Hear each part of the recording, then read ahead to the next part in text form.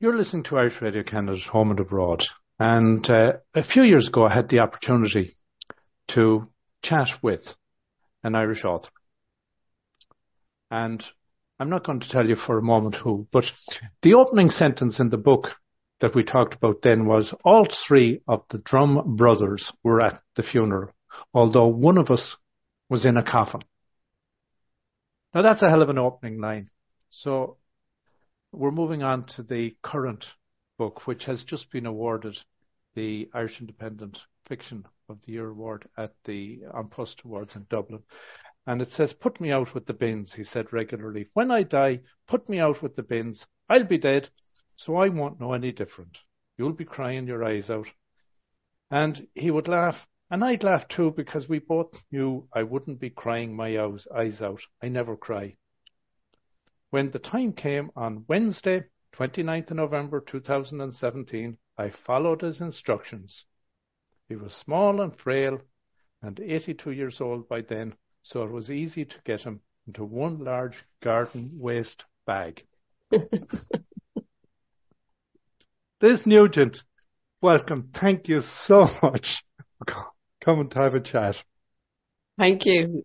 Yeah, that's how I open the new book, Strange Sally Diamond.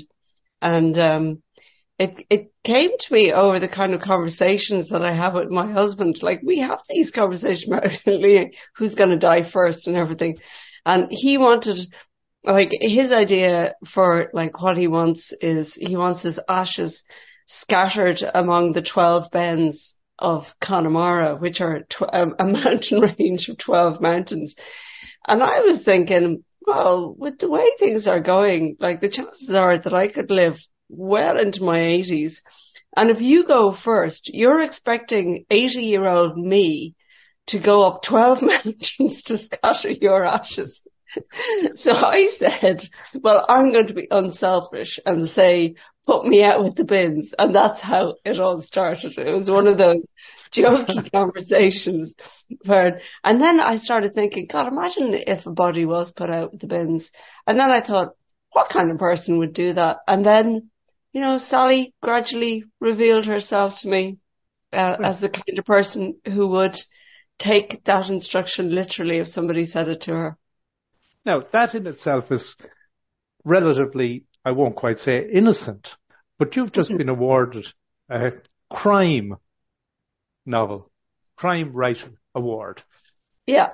You know, putting a body out with the garbage when someone has just died of natural causes, yes, is a crime, but, you know, there's no book around that particular crime, so you have to weave it from there. Yes. The fact about Sally is that this father, who she has put out with the bins, performed a home cremation on. She's a little sort of neurodivergent, I guess. She's adopted. She's always known she is adopted. She has no curiosity about finding her birth family. She accepts whatever she is told and whatever she is given. She accepts her lot. She's very antisocial. And her first memory is of her 7th birthday. So she remembers nothing before that. But it's only after this terrible mistake that she makes with her father's body that she comes to the attention of her community, and then, of course, of the police, the guards, and then the national media, because she quickly discovers that she was the victim of a really horrific crime when she was a very young child. She and her mother, her birth mother, were the victims of a really horrific crime. But in some ways, it doesn't bother Sally as much as it bothers other people, because Sally doesn't remember it. So as far as she's concerned, it's happened to a different person because she doesn't remember it. Mm-hmm. And the reason she doesn't remember it is because her adoptive father, who is a psychiatrist, drugged her to the extent that he was able to wipe all of her memories. So for almost the first 2 years of her adoption, she was heavily, heavily medicated. I don't know how, I just made that up. So I don't know how, and we're talking about the early 1980s. So I don't know whether that would have been ethically possible or ethically responsible. But I was just thinking, if I was a psychiatrist and I had the opportunity to take away trauma from a very small child, would I do it? And I thought I probably would. Mm-hmm. So that's what the psychiatrist do. Mm-hmm. And as the story unfolds, you mentioned early on, and I know you and I chatted about this with your previous book as well. You say Sally revealed herself to you. And I always love this when I talk to someone who's writing, because how a character can reveal themselves to you as a writer is just so fascinating. Yeah, I think I had in my mind, ever since I was kind of maybe 13 or 14 years old, the first time I read To Kill a Mockingbird, Boo Radley stuck in my mind. This reclusive character who, never came out of the house except maybe at night to leave little treats in the hollow of a tree for the local children. And I kind of thought, Boo Radley, and he also has a brother who comes and goes from the house and lives a very normal life, but Boo never comes out of the house. And I thought, that's, why are two siblings who grow up in the same circumstances in the same house behaving so differently? And I wanted to have two siblings behave radically differently. And it's because of the way they are treated by their parent. So, yeah, that was kind of, I've lost the thread of the question now. You'll have to forgive me. How a character reveals themselves to you. Yeah. So I had Boo Radley in my head. And so I wanted the Sally to be a reclusive character. I wanted her to be a little bit odd, like the girls in my school were long before we had labels. We hadn't heard the word autism when I was growing up, or Asperger's or anything like that. And Sally isn't any of those things, actually. She hasn't had any of those diagnoses because her psychiatrist father has said to her, I have spent my whole life studying you. And he has, from the age of her adoption at age 5 or 6, right up until when we meet her in her early 40s. And he has made it his life's work to study her and to write papers on her and all that kind of stuff. And he has not been able to fit her into a diagnosis because her behavior is inconsistent. So I wanted the freedom for her to behave inconsistently. So I couldn't put a label on her. And also, I'm not a psychiatrist or a psychologist. So I didn't want to paint myself into a corner with a character who, could behave one way in some circumstances and then behave the opposite way in other circumstances. And as the story unfolds, before we started recording, we talked about how fiction is very much a reflection on reality, even though it is defined as fiction. And that you commented how men tend to be more interested in non-fiction than fiction because they don't believe fiction to be true. I have to point out that was Elizabeth Strout who came up. Brilliant Elizabeth Strout. So somebody asked her at a festival I was at, they said, why do you think men don't read fiction? And she said, because they think it's not true.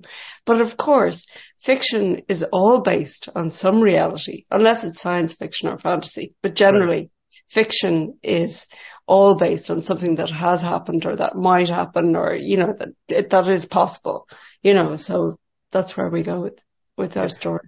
Because, I was given a book to read by a friend of mine, and it was to deal with Belfast, and it was dealing with the period of the Troubles, and I was unable to read beyond a certain few pages, even though it was fiction.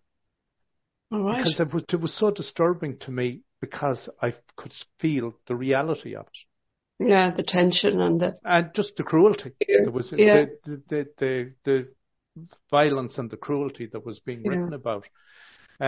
So I certainly don't believe fiction to be I believe fiction to be a mask for the ability to shine the light on reality in many cases. It's a great way to highlight kind of social injustices, and you find a lot of the really good crime writers do that we use crime fiction to highlight certain issues that are being brushed under the carpet, or certain issues. I think in all my books I've had a go at kind of misogyny in all its forms, and this one in particular, I suppose. But things that I feel strongly about, they creep into my books, whether I plan them or not. And of course, I don't really plan any of my books. They start, and I start them, and then, as I say, the characters do reveal themselves to me, and, some shout louder than others, and some become more prominent than others. What I found fascinating as you brought the story to a conclusion, that there was no conclusion, in that there are very much unanswered questions, that the characters, they go on with their lives without the ends being neatly tied up. Oh, yeah, I think that there is a conclusion, but there is a conclusion. It's not like the book stops. Mm-hmm. The book, I suppose, it tails off, mm-hmm. and you are left with one character who has a little bit of hope for recovering mm-hmm. from interference from the outside world, shall we say. Mm-hmm. And we have one character who seems to be going in the direction of his father, which mm-hmm. was a very dark story. And so, the books I like are not tied up in neat bows at the end. Mm-hmm. So I love like a proper Shakespearean tragedy where the battlefield is strewn with corpses. That's the kind of ending I like in a book, So I don't exactly do that, but only because my American and Canadian editors asked me not to. Okay. Because actually in the Ireland and UK version, you don't get that letter at the end. Okay. It gives you a little hope for one of the characters. Okay. So the Ireland and UK ending is much more devastating than the one you guys get to read. Okay. Well, on that, when we get to read, I will have to say we could not walk into, and I will mention Shoppers Drug Mart, because that was where we would go down regularly, and here, prominent everywhere, was Liz Nugent and Strange Sally Time. You were certainly out there on the shelves, and it was wonderful, and it makes me proud always when I see something like that as well. Thank you. So that it wasn't, you didn't have to go looking. That was the great thing. You didn't have to go looking, and that's an indication as well of how well, after Little Cruelties, you had established yourself in the North American side. Speaking of, you have been to Canada. I have. And you've enjoyed your trips. I was in Canada 3 weeks ago. I went to the Calgary Word Fest, and I went to the Vancouver Writers Festival. And I've been to those two festivals before in 2018. But my history with Canada goes much further back to the years 1998 and 1999, when I was a touring stage manager with Riverdance. Right. And I went to Vancouver, Calgary, Edmonton, Saskatoon, Winnipeg, Regina, Ottawa. I don't think we went anywhere in the middle, although I don't think there is much in the middle. Didn't go to Toronto on that tour. We played the smaller cities, really, apart from Vancouver is huge. But I can't remember. Are there any other? Did I say Winnipeg? You did, and you did Edmonton, yeah. Yeah, Yeah. you made it as far as Ottawa. Yeah. Yeah, well, we made it as far as Ottawa on the eastern side.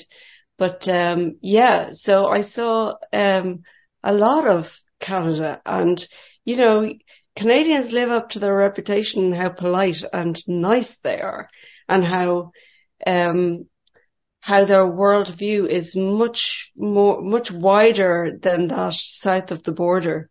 And yeah, I'm always very, very comfortable in Canada and always made to feel incredibly welcome, for which I'm very grateful. Liz, what time of the year was it when you were on that tour? Hopefully it wasn't the winter. Um, it was the winter because when I was our first stop in Canada was Vancouver, and we were there for 2 months because we were training in the show. We were opening the show in Vancouver. This was a third Riverdance tour. There was an A tour and a B tour already, like playing stadiums and arenas, and we were really playing the smaller venues, the theatres, and we were playing in the Ford Centre, which I believe is no more in Vancouver. And so, yeah, it was winter because I remember at the time I was a smoker back then. And, you know, how I didn't get pneumonia or lung cancer from smoking outside in the freezing cold, I don't know. But yeah, it was it was a cold winter, and I remember by the time we got to Edmonton, it was around the time because we had done all of the other cities, but by the time we got to Edmonton, it was around the time that the something breaks, the river is iced over, and when the ice Right. breaks, there's a term for that. I can't remember what it's called. Well, I know in Ottawa they use dynamite. They actually blow the ice. They explode the ice so as not to cause Oh, but I think in flooding. Edmonton it's a natural thing. It's like Yeah, when spring comes, the ice breaks and the river starts to flow again or whatever. yeah, That was supposed to happen around the time we were there, but it didn't. right. So it's like I was in Iceland last week waiting for the Northern Lights, but I could never stay awake long enough to see them, although they did appear. But yeah, after I'd gone to bed, unfortunately. And Liz, are you scheduled to come back to Canada anytime in the near future? Not in the immediate future, no. Right, right. No, and I won't have another book out until 2026. So, yeah, I think I'm definitely not going to be back in Canada before that. So this book that's coming in 2026, have you met the characters in it? I know who she is, and I know her first line, and I know roughly her backstory, and Okay, I have the bones of it in my head, but I haven't actually written much of it down yet, which is very remiss of me. But right. I've had an incredibly busy year with touring Yeah. with this book.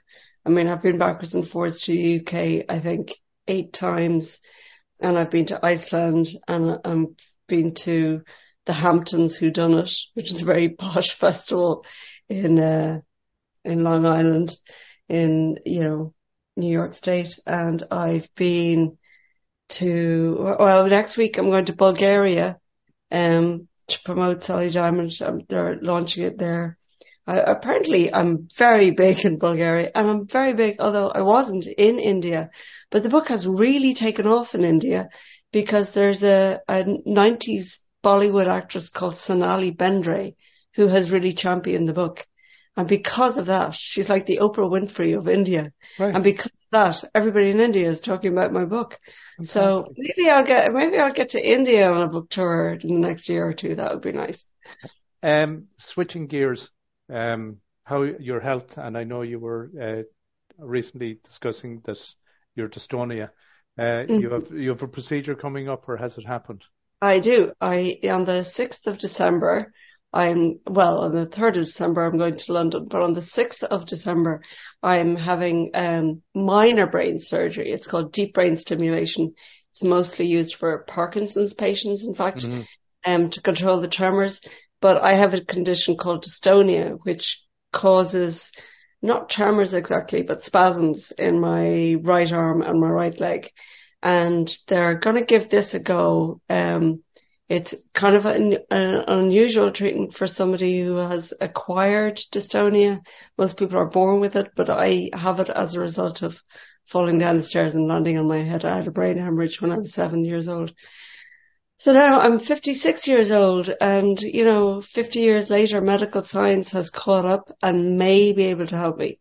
There's no guarantees that it will work, but I like to be optimistic. So Indeed. Hopefully things will change, because, there are things like I type all my books with one hand, with my left hand. I can't really use my right hand for much. I walk with quite a heavy limp. I've never been able to play a musical instrument, and, simple things like shaking hands, when somebody offers you their right hand, I always just put my left hand over my right hand and do the shaking with my left hand, because I can't really, I don't know how obvious that is to people, so I'm quite self-conscious about that. Most of the things I was self-conscious about, I grew out of. You're terribly self-conscious when you're a youngster, when you're a teenager and in your early 20s. And then when you get to your 30s and 40s, and now in my 50s, I don't really care what people think about how I walk or how I write, or, and people accept you as you are. And, I'm in a much more stable and self-confident place than I would have been. I would have been, bullied a little bit in school about it and stuff like that. But, it gave me a great perspective as an outsider, and a great help to my writing to be an outsider, to be an observer of human nature rather than participating in the bullying. I was able to watch it and watch how other people reacted to it and how other people played it. And also to be on the outside with the other people who were a bit odd, like Sally Diamond in the book. No, and it is great when you can get to that stage in your life where you recognize that those who do not accept you for who you are, you're as well off without them. Oh, absolutely. Yeah. You stop caring about what people think. It's incredibly liberating. So, yeah, I'm glad to be at that stage now. Liz, I want to thank you for taking the time. It's been wonderful chatting with you. The book is Strange Sally Diamond. You'll find it very easily if you check on the bookshelves anywhere across Canada. You can go into, say, Shoppers Drug Mart, and it'll be staring you in the face. And I know it'll probably be in Chapters and all the other ones as well. Well worth picking up. I'm glad we didn't do any spoilers, because every page is a page turner, right up to the last page. Yeah. And surprises around every corner. And thanks a million, Liz. It's been great chatting with you. Thank you so much, Austin. Lovely talking to you again. Take care.